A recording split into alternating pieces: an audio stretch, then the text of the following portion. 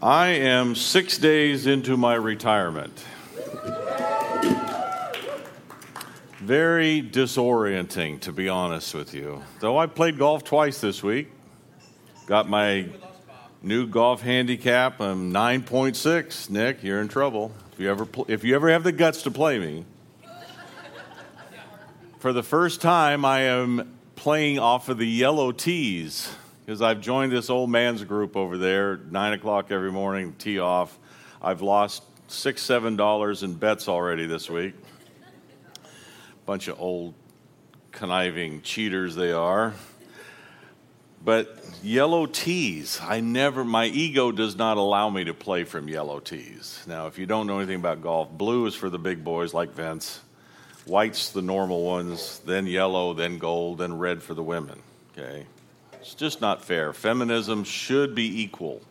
Men and women should hit from the same place. I'm saying this only to let you know that in my disoriented state, I have forgot to send the notes that go for the overheads. That's the only purpose I'm telling you this. Because all of you would know that I'm only 45. By looking at me, you would not think I'm very old. So you're going to need to either open your Bible app to follow with the text, or there's Bibles in the windows. Don't go outside. It's raining, and since it's raining, I can preach quite a long time because you don't want to go out there anyway. So anyway, last week, Marie started a series on hospitality, and it was an incredible orientation for us to engage ourselves in the practice of hospitality. This week, I want to talk about hospitality as a place to belong. Every one of us can identify with times in our life. I better turn that fan off or my notes are going to go shooting every which way here. Oh, thank you, since I don't know technology. We didn't have electricity when I was born. No cars, no airplanes, no nothing. Every one of us can identify with times in our lives when we have been absolutely alone, abandoned, lost, broken. Seems that everyone and anything has just sort of disappeared out of our lives. I don't care how old we are or how young we are. Even growing up, I remember when I was 9 years old, it seemed like the whole world had just sort of walked out of my life. And I was living at home, and both parents loved me and all of that stuff. But there are those moments when you just feel totally gone. We've experienced being unloved. Either a girlfriend broke up with us, or our parents abandoned us, or family doesn't want anything to do with us, or the myriad of ways in which we in this world can feel unloved. It's astounding. And it can go really quick. It can go from 1 minute of feeling totally loved and supported, and the next minute it's just gone. And you wonder where it went to. We know what it's like to be fired from a job we've always wanted to have and what that would mean. Some of us know what that feels like. Some of us have had to leave home before we wanted to because either we were asked to or we needed to, or choices we made forced the issue or whatever. It even extends to moving to a foreign country and living in a place that nothing is familiar. Language, food, you name it, nothing is familiar. Trying to find our way around the place. There's something in our DNA that just wants to connect. There's something in our DNA that says, I want to belong to something bigger than myself. And we just never get away from that. We want to be known and we want to know. That's why we risk marrying one another, is because the need to know and to be known surpasses our fears of being abandoned and lost. I read a book several months ago about segregated societies and communities. And it suggests in this book that our segregated communities are not always the result of a racist attitude of our larger society. They've gone back and researched the experiments that we've had around our country and really around the world 25, 30 years ago when we put people together from various races, white, black, Hispanic, whatever, into the same community. And within 25 years, those communities have gone with a single race. Why?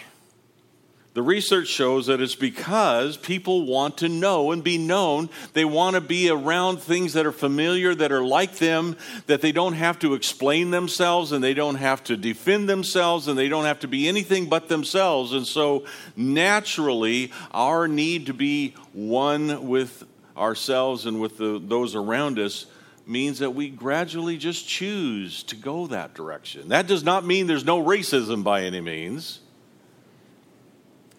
In fact, if honestly, as a psychologist, I would suggest that all of us are racist. Somewhere back in the cave era when we were discovering fire or something, we figured out that we were safer if we could discover who was us and who was not us. And it was a matter of our own survival that we learned to differentiate our differences. So when somebody says, I'm not racist, they're really not being accurate about their own humanity. I notice differences, and so do you. In fact, racism is so subtle to me. I have a really good friend in Portland, Oregon. One time I said, surely Portland is not as racist as where you came from in Kansas City. And he says, no, but it's more subtle. And I says, well, what does that mean? He says, well, have you ever walked down a sidewalk and you see people a block away moving across the sidewalk and going down the other side so they don't have to go past you? Or he says, have you ever lived in a place where someone always defines you as white Bob Bretsch? He says, how come we can't just say Travis Stovall instead of black Travis Stovall? And it's just that innate part of us that we understand that there are differences. And that is truly a form of racism. And not one of us can stand up here and say, I am not racist. So why don't we just get over it and deal with it? Which is where hospitality comes in. What a concept. Last week, Marie challenged us, invited us to practice hospitality. The calling of every Christian is to practice hospitality because we're really not so good at it. We much prefer the caveman approach.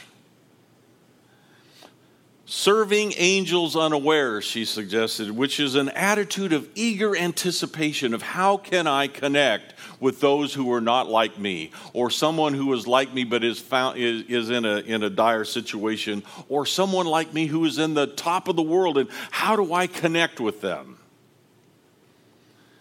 We see this same thought in our first verse this morning, Matthew 25. It's a verse you probably don't even have to look up because you've probably heard it a million times if you've grown up a Christian. Matthew 25, 37 through 40. Lord, when did we see you hungry? See, the attitude here is, when did we see beyond you to see that you were hungry? When did we see that you were thirsty and we gave you a drink? When did we see you sick or in prison and come to you? And the king will answer them, truly I say to you, to the extent that you did to one of these brothers of mine, even the least of them, you did it to me. See, the issue is not whether we feed the hungry and clothe the naked. The ultimate issue is, are we seeing Jesus in these people? Do we see that person, and do we see the Jesus that resides within them? Because Jesus resides in all of us in some way or form. Maybe Hitler, I don't know. I don't know how to deal with Hitler, okay? That's God's business. This verse invites us to eagerly look forward, to find people who are emotionally, physically, spiritually, or mentally hungry and thirsty. I would dare say that that probably includes all of us. But it also includes the people downstairs right now getting ready for lunch. It includes your boss, the one you like or the one you don't like. It includes everyone that you come in contact with. We are eagerly to look, to see Jesus in those people. And the only way we can do this is if we live a lifestyle of hospitality, of looking to see how we can serve them. Now, this is one that should have been up here, so I'll probably read it twice for emphasis here, okay? Our looking to see Jesus in others becomes more powerful than our desire to exist within the known. Isn't that good? I wrote that, so I'm going to say it one more time, okay? Our looking to see Jesus in others becomes more powerful than our desire to exist within the known. No longer do we see terrorists, but we start looking to see where Jesus is in their lives. No longer do we see a bunch of thieves, but we look to see that which reflects Jesus in their lives. White, black, brown, pink, or whatever, all are brothers and sisters of our larger Jesus family. We all belong. Whosoever will may come. There's no lock on the door. That uncontrollable teenager, there's Jesus in that life. That crazy wife or that stubborn, smart husband, there's Jesus in that life. The least of these. And may I suggest that the least of these that gets ignored the most is your own inner life? It's a lot easier to go down and feed the homeless than it is for me to deal with myself honestly. To deal with the real Bob Bretsch behind all of this stuff out here. When Jesus says to feed and to clothe and to bathe and to care for the least of these, he says, come on, you guys. Don't you want more out of your life? Do you really want to settle with your life the way it is right now, just living on the surface, just bouncing around there? Don't you want to go deep? Don't you want to know and be known? Don't you want to release yourself into an enriching experience that is so unique, everyone else wonders what in the world happened to you? Jesus wasn't teaching anything new. He just extrapolated from one of my favorite verses in Micah 6, verse 8. You probably sang it in Sunday school if you grew up in a church. He has told you what is good. And what does the Lord require of you? But to do justice, that's an active reorienting of the abuses of our society. To love kindness and loyalty. To love kindness and loyalty. Could you imagine how transformative it would be if our politicians loved kindness and loyalty? They would stop being third graders out there throwing mud at each other. They're just idiots, aren't they? They're just third grade idiots.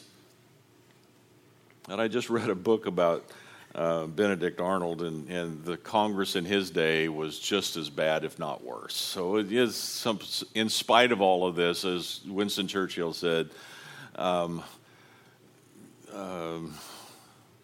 whatever we are. Can't remember the phrase now, is better than all the other systems, okay? That I am getting old. Before I go senile here, I'll try to finish this sermon. To love kindness and loyalty. To engage ourselves in meaningful kindness. Just be kind. Just be nice.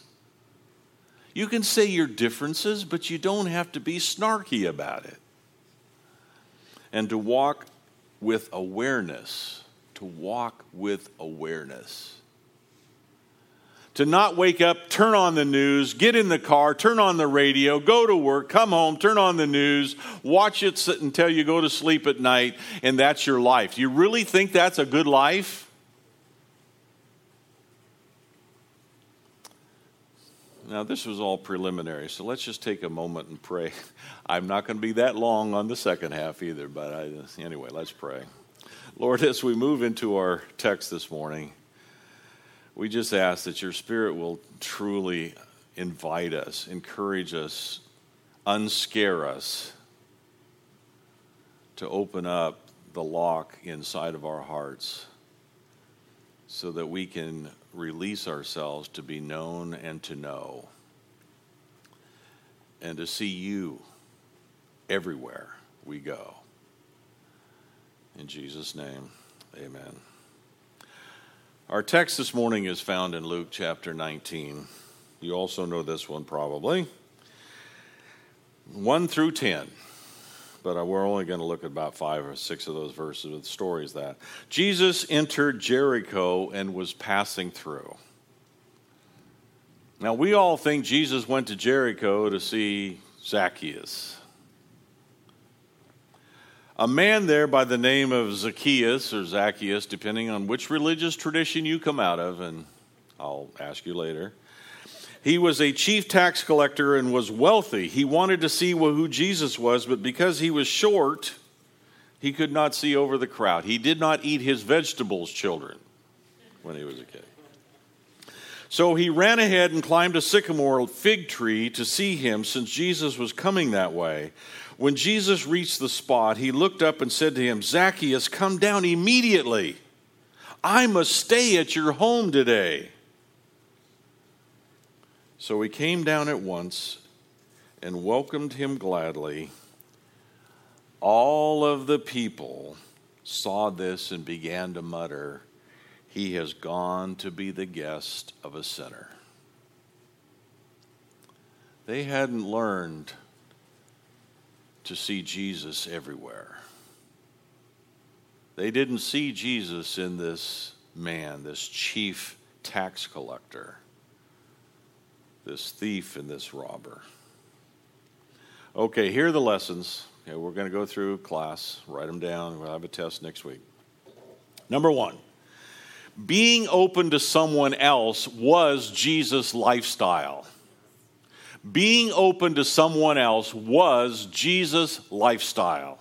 That's how he operated. That's how he did things. He was just passing through. He was going somewhere. He had a plan for that day. He had a schedule to meet. He was just like you. He had his day knowing where he was going. Have you ever wondered, by the way, who was waiting for him at the other end of the day, had supper on, and how long did they wait before they finally figured out Jesus wasn't going to show up?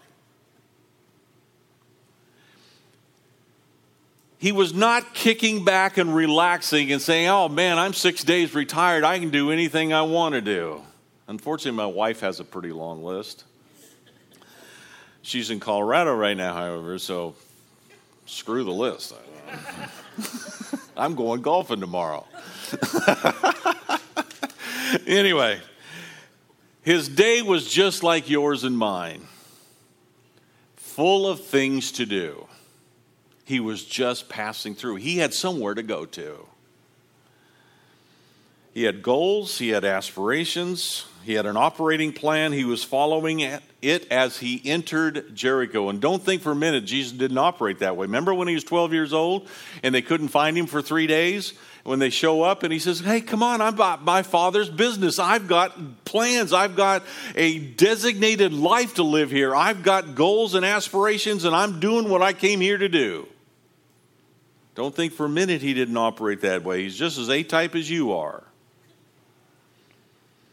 Or when his mom came to him and said, "Hey, son, they just ran out of wine over here. Can you do something about it?" He said, "Mom, my time isn't right now." Then he went ahead and did it anyway, but, because whatever. So being open to someone was Jesus' lifestyle. It can also be yours and mine, just whatever. Which leads us to lesson number 2. Jesus knew that most ministry or hospitality, however you want to put that, is done in unplanned moments. It rarely comes planned. I'm going to go love the homeless today. No, the homeless come into your space. What are you going to do about it? Jesus knew that most hospitality is done in unplanned moments. They will interrupt you. Your child will climb on your lap when you least want it, just before the touchdown is to be made.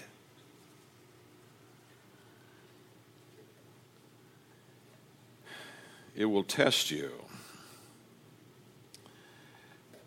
Jesus' day planner did not have an entry that said, I'm going to Jericho and then I'm going to go home and spend the afternoon with Zacchaeus. I will stop, I will look up into the tree and I will see him and I will invite myself home and all will be well. That is not what his day planner said. Eugene Peterson, in his book, Working the Angles, suggests that we should all begin to look for the unplanned encounters.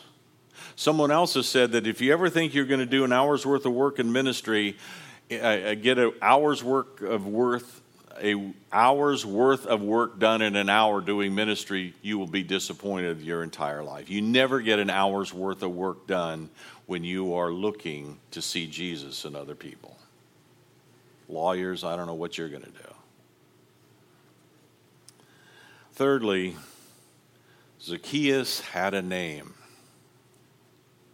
This is important. This may be the most vital part of this story. Zacchaeus had a name. Not everyone has a name. In fact, most people don't have a name. Most people will live and die, and they will not have their names written in any history book of American adventures or whatever it is. There's a lot of people in your life that you do not know their names.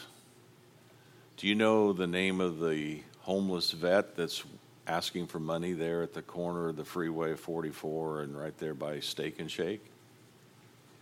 I don't.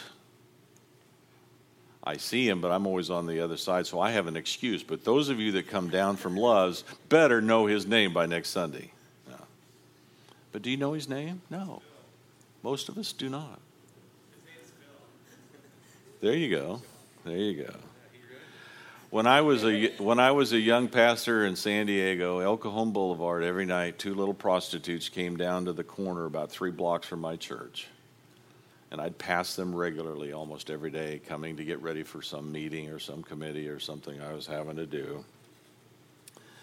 And he was even convicted in those days. I need to know their names. Jesus would know their name. Jesus would know who they are. But I was married to a young wife, and she's going to say, how did you know Bubbles' name anyway? I didn't have the guts to do it. But most people in our existence do not have names to us.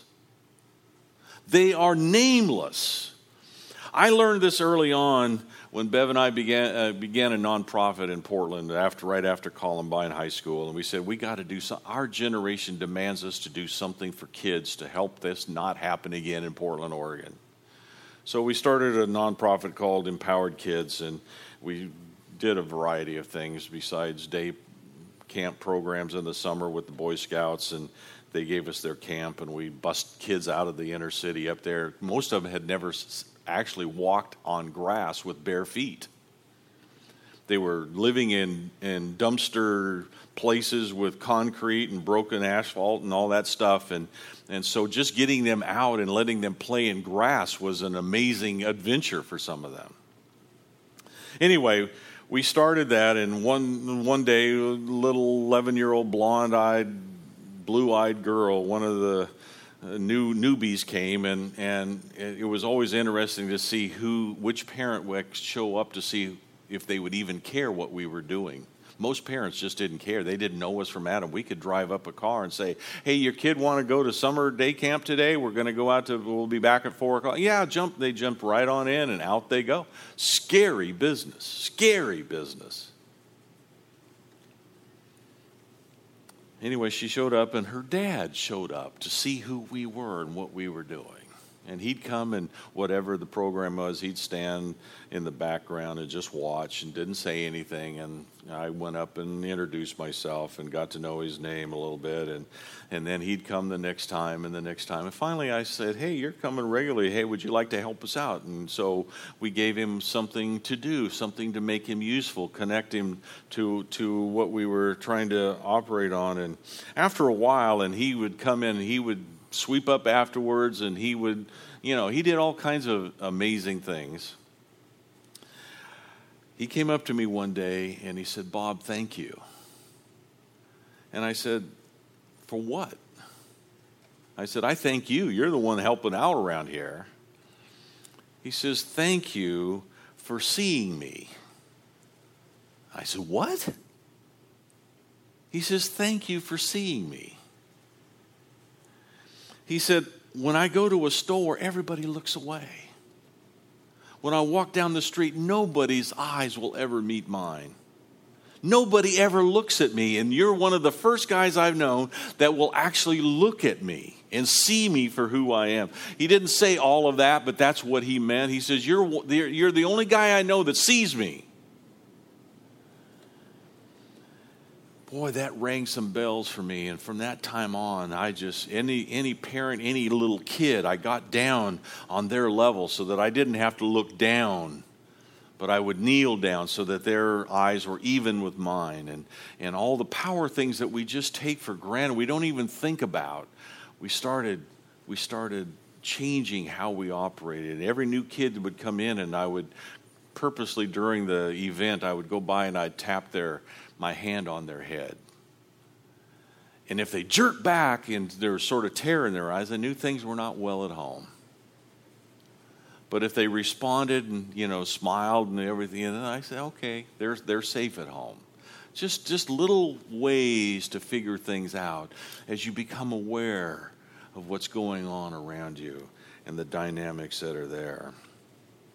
He said, no one ever looks at me, and you have looked at me.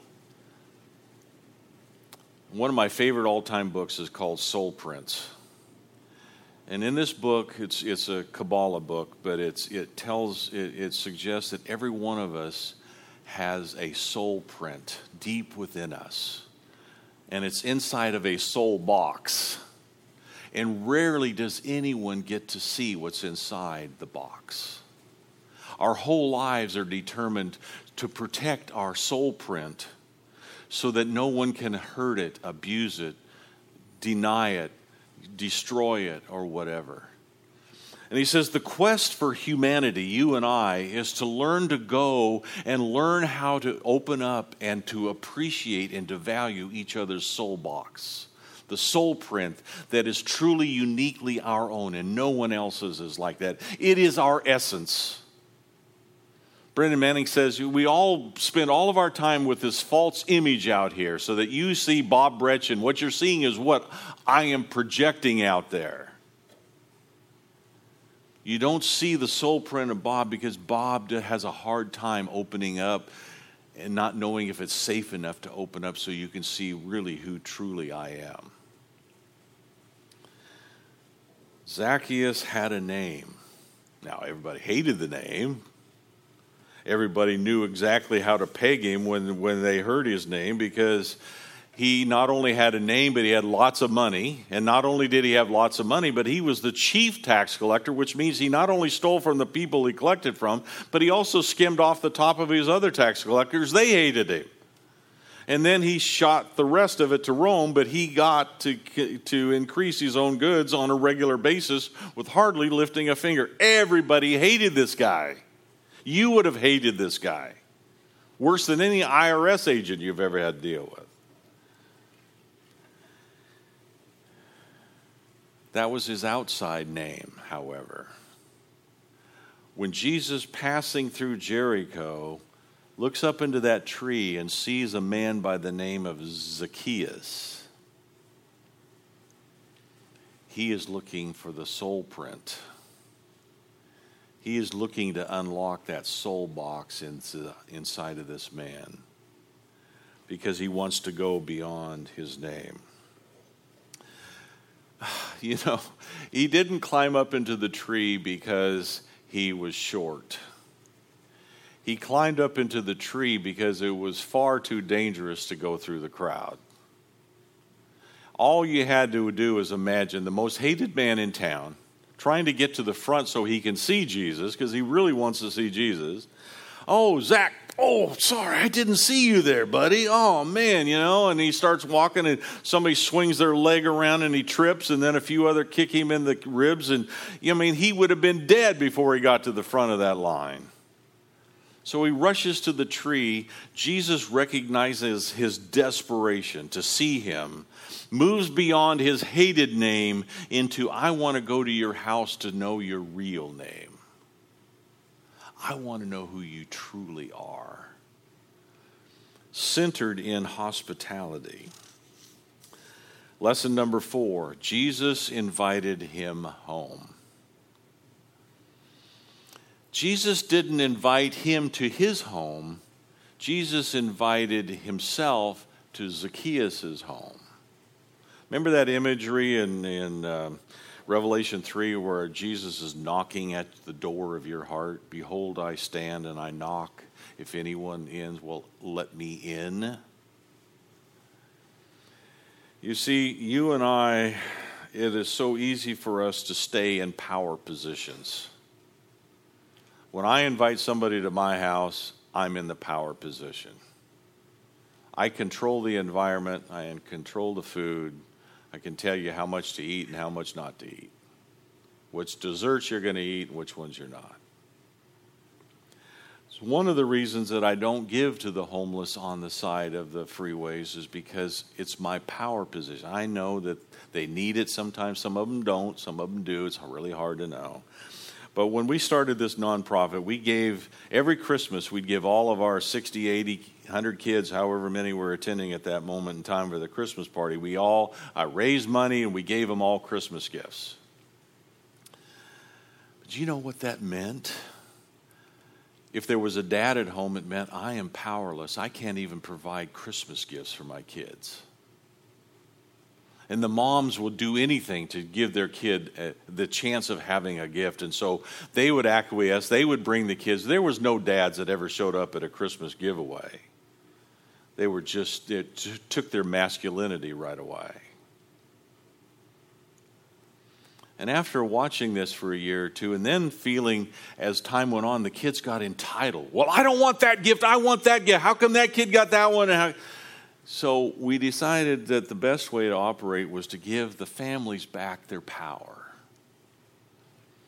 And so we opened up a thrift store where if they wanted to volunteer an hour's worth of work or a couple hours worth of work, they got to go in and get a Christmas gift for their kids. Or if they had $5, they could get a $40 gift for $5. They were in the power position. They could choose their own. And we stopped doing Christmas parties for inner city kids. Jesus invited himself home into the power position. He gave Zacchaeus the power. He gave it back to him. And he said, I just want to come to get to know you. This story represents a broader implication of this word picture that we see in Revelation. First, Jews didn't invite themselves or go to someone else's house to eat. That was not a cultural norm for Jews. Now, you could go and meet at the corner cafe, or you could go down the street and have a coffee and a Danish together if they had those in Jesus' day. Those kind of encounters were just fine. But no one had the audacity. And rarely were you ever invited into the home to eat a meal, because to be invited into a Jew's home meant that I am inviting you to be with me the rest of my life. I am inviting your life to join my life. It's called Mikdash Mi'at. And it's a significantly real thing in the Orthodox Jewish community. To be invited home is to be invited into the family. And Jesus says, I want to go to your house and I want to be invited into your family. Much more than just sharing a meal, much more than just getting a confession out of Zacchaeus' lip. No, I want to spend eternity with you, journeying together with you. Nothing will ever break this bond ever again. This invitation of Jesus was an invitation to be intimately connected as friends forever.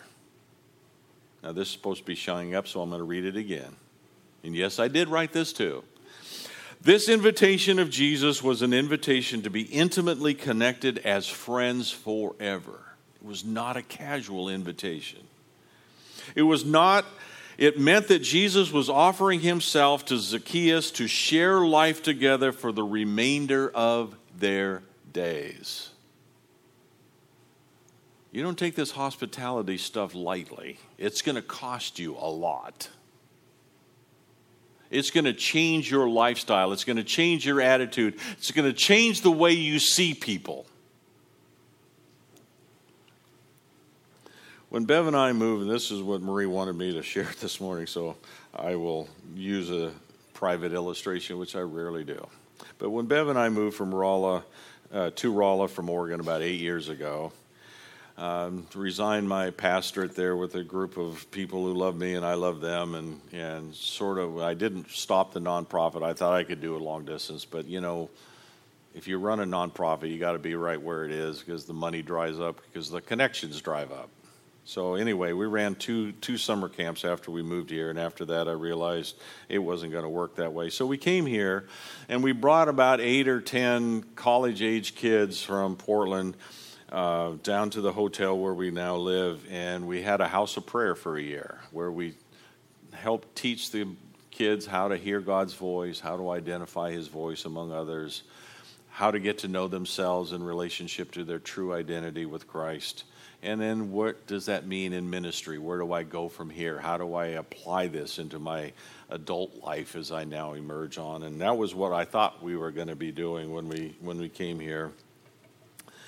But through a God divine ordained circuitous path, it became clear to us that he had called us to continue serving the least of these, which defined for us taking on more ministry to kids, just as sort of we were doing in Portland, except there's no inner city Rolla. You guys run a clean town around here. So we looked around and we said, what can we do to help kids? And the foster program sucks. That's all I can say. It just is broken. And the longer I'm in it, the more broken it becomes. But we can only do what we can do. And so my goal was to not only open up a house for foster kids, but also to mentor others who wanted to be foster parents and to give them some tools that they don't necessarily get from the state. And so January of 2013, we got our license, and first 3 kids showed up. And I prepared the school. I said, we're going to open up a house for foster kids. And in those days, you could take more than 2 or 3. And so we ended up at one time with 9 foster kids, 9 that nobody else wanted or would take. I about died. Thought what in the world have I done to myself? Bev says, you are crazy, boy. And all of that good stuff. But I went there and said, we're going to have a house full of foster kids. That's all. Nobody ever said, what's their names? Who are they? What's their background? They're just foster kids. That's as far as it goes. And everybody got nervous. And the school got a little concerned over there in Newburgh. And I want to tell you right now, Newburgh has treated our kids with respect. They are amazing teachers who have taken our ministry on and supported wholeheartedly and helped these kids succeed. I can't be prouder of a school system. I'd never, ever say anything bad about Newburgh School. So they come to our house, and the first thing they're ever going to do is to test to see where's your limit. I mean, that's what they've learned all along is, number one, they've learned to manipulate, and then number two, they've learned to find out how far can I go before you want to kick me out of this house. And so it's a rugged beginning. It's just sort of tough. And then as I looked at these three boys, I realized, they've never been any place where they had any significance whatsoever. And so somehow God created this image. I don't know where it came from. I don't know if it was Bev's idea, my idea. I have no idea. But we started what we call the hands on the wall, which is a symbol of their soul print. We just paint their hand with latex paint, and we have a ceremony. They put their hands on the wall. We write their name, and we put the date that they entered our home. And all over our dining room wall is all these hands that we've had through the last 6.5, 7 years. And then we write out a blessing, and we share a blessing with them. Not one of them, I don't think, has ever kept that blessing. But in the blessing, we tell them that once your name is on the wall, that means you belong to us. You are a part of our family from this day forward. I don't care what you do. I don't care what you've said. If you leave us on good terms, if you leave us on bad terms, I don't care, and we've had kids that have slugged me on their way out of the house. I've had kids I just had one last week that showed up, Joe Macy. Some of you may remember him from Wednesday nights. About almost the most difficult kid I ever had. I wanted to kill him at least 50 times. He's going into the Marines next month. He drove down from St. Louis last Saturday just to see me. And he said, Bob, I hated your guts. You were the worst badass I've ever encountered. But he said, I knew you loved me, and I knew that you wanted me to be the best that I could be. And he said, I just want to thank you. Here he is, a 19-year-old kid, drove all the way down there. I wouldn't have given you $5 if he'd ever done that 4 years ago. But he came back because his hand is on the wall and he belongs. Another kid did slug me. We had to call the sheriff. Sheriff took him out. He ended up in the mental hospital. There's about 3 of them around the state. I can give you their names if you want to know where they are. But when they don't know what to do with the kid, they put him in the hospital, and he was in the hospital for 4 months because nobody would take him. He's been back to our house 4 or 5 times. He comes back for Thanksgiving. He comes back for Christmas because this is home. And he wants to be around family.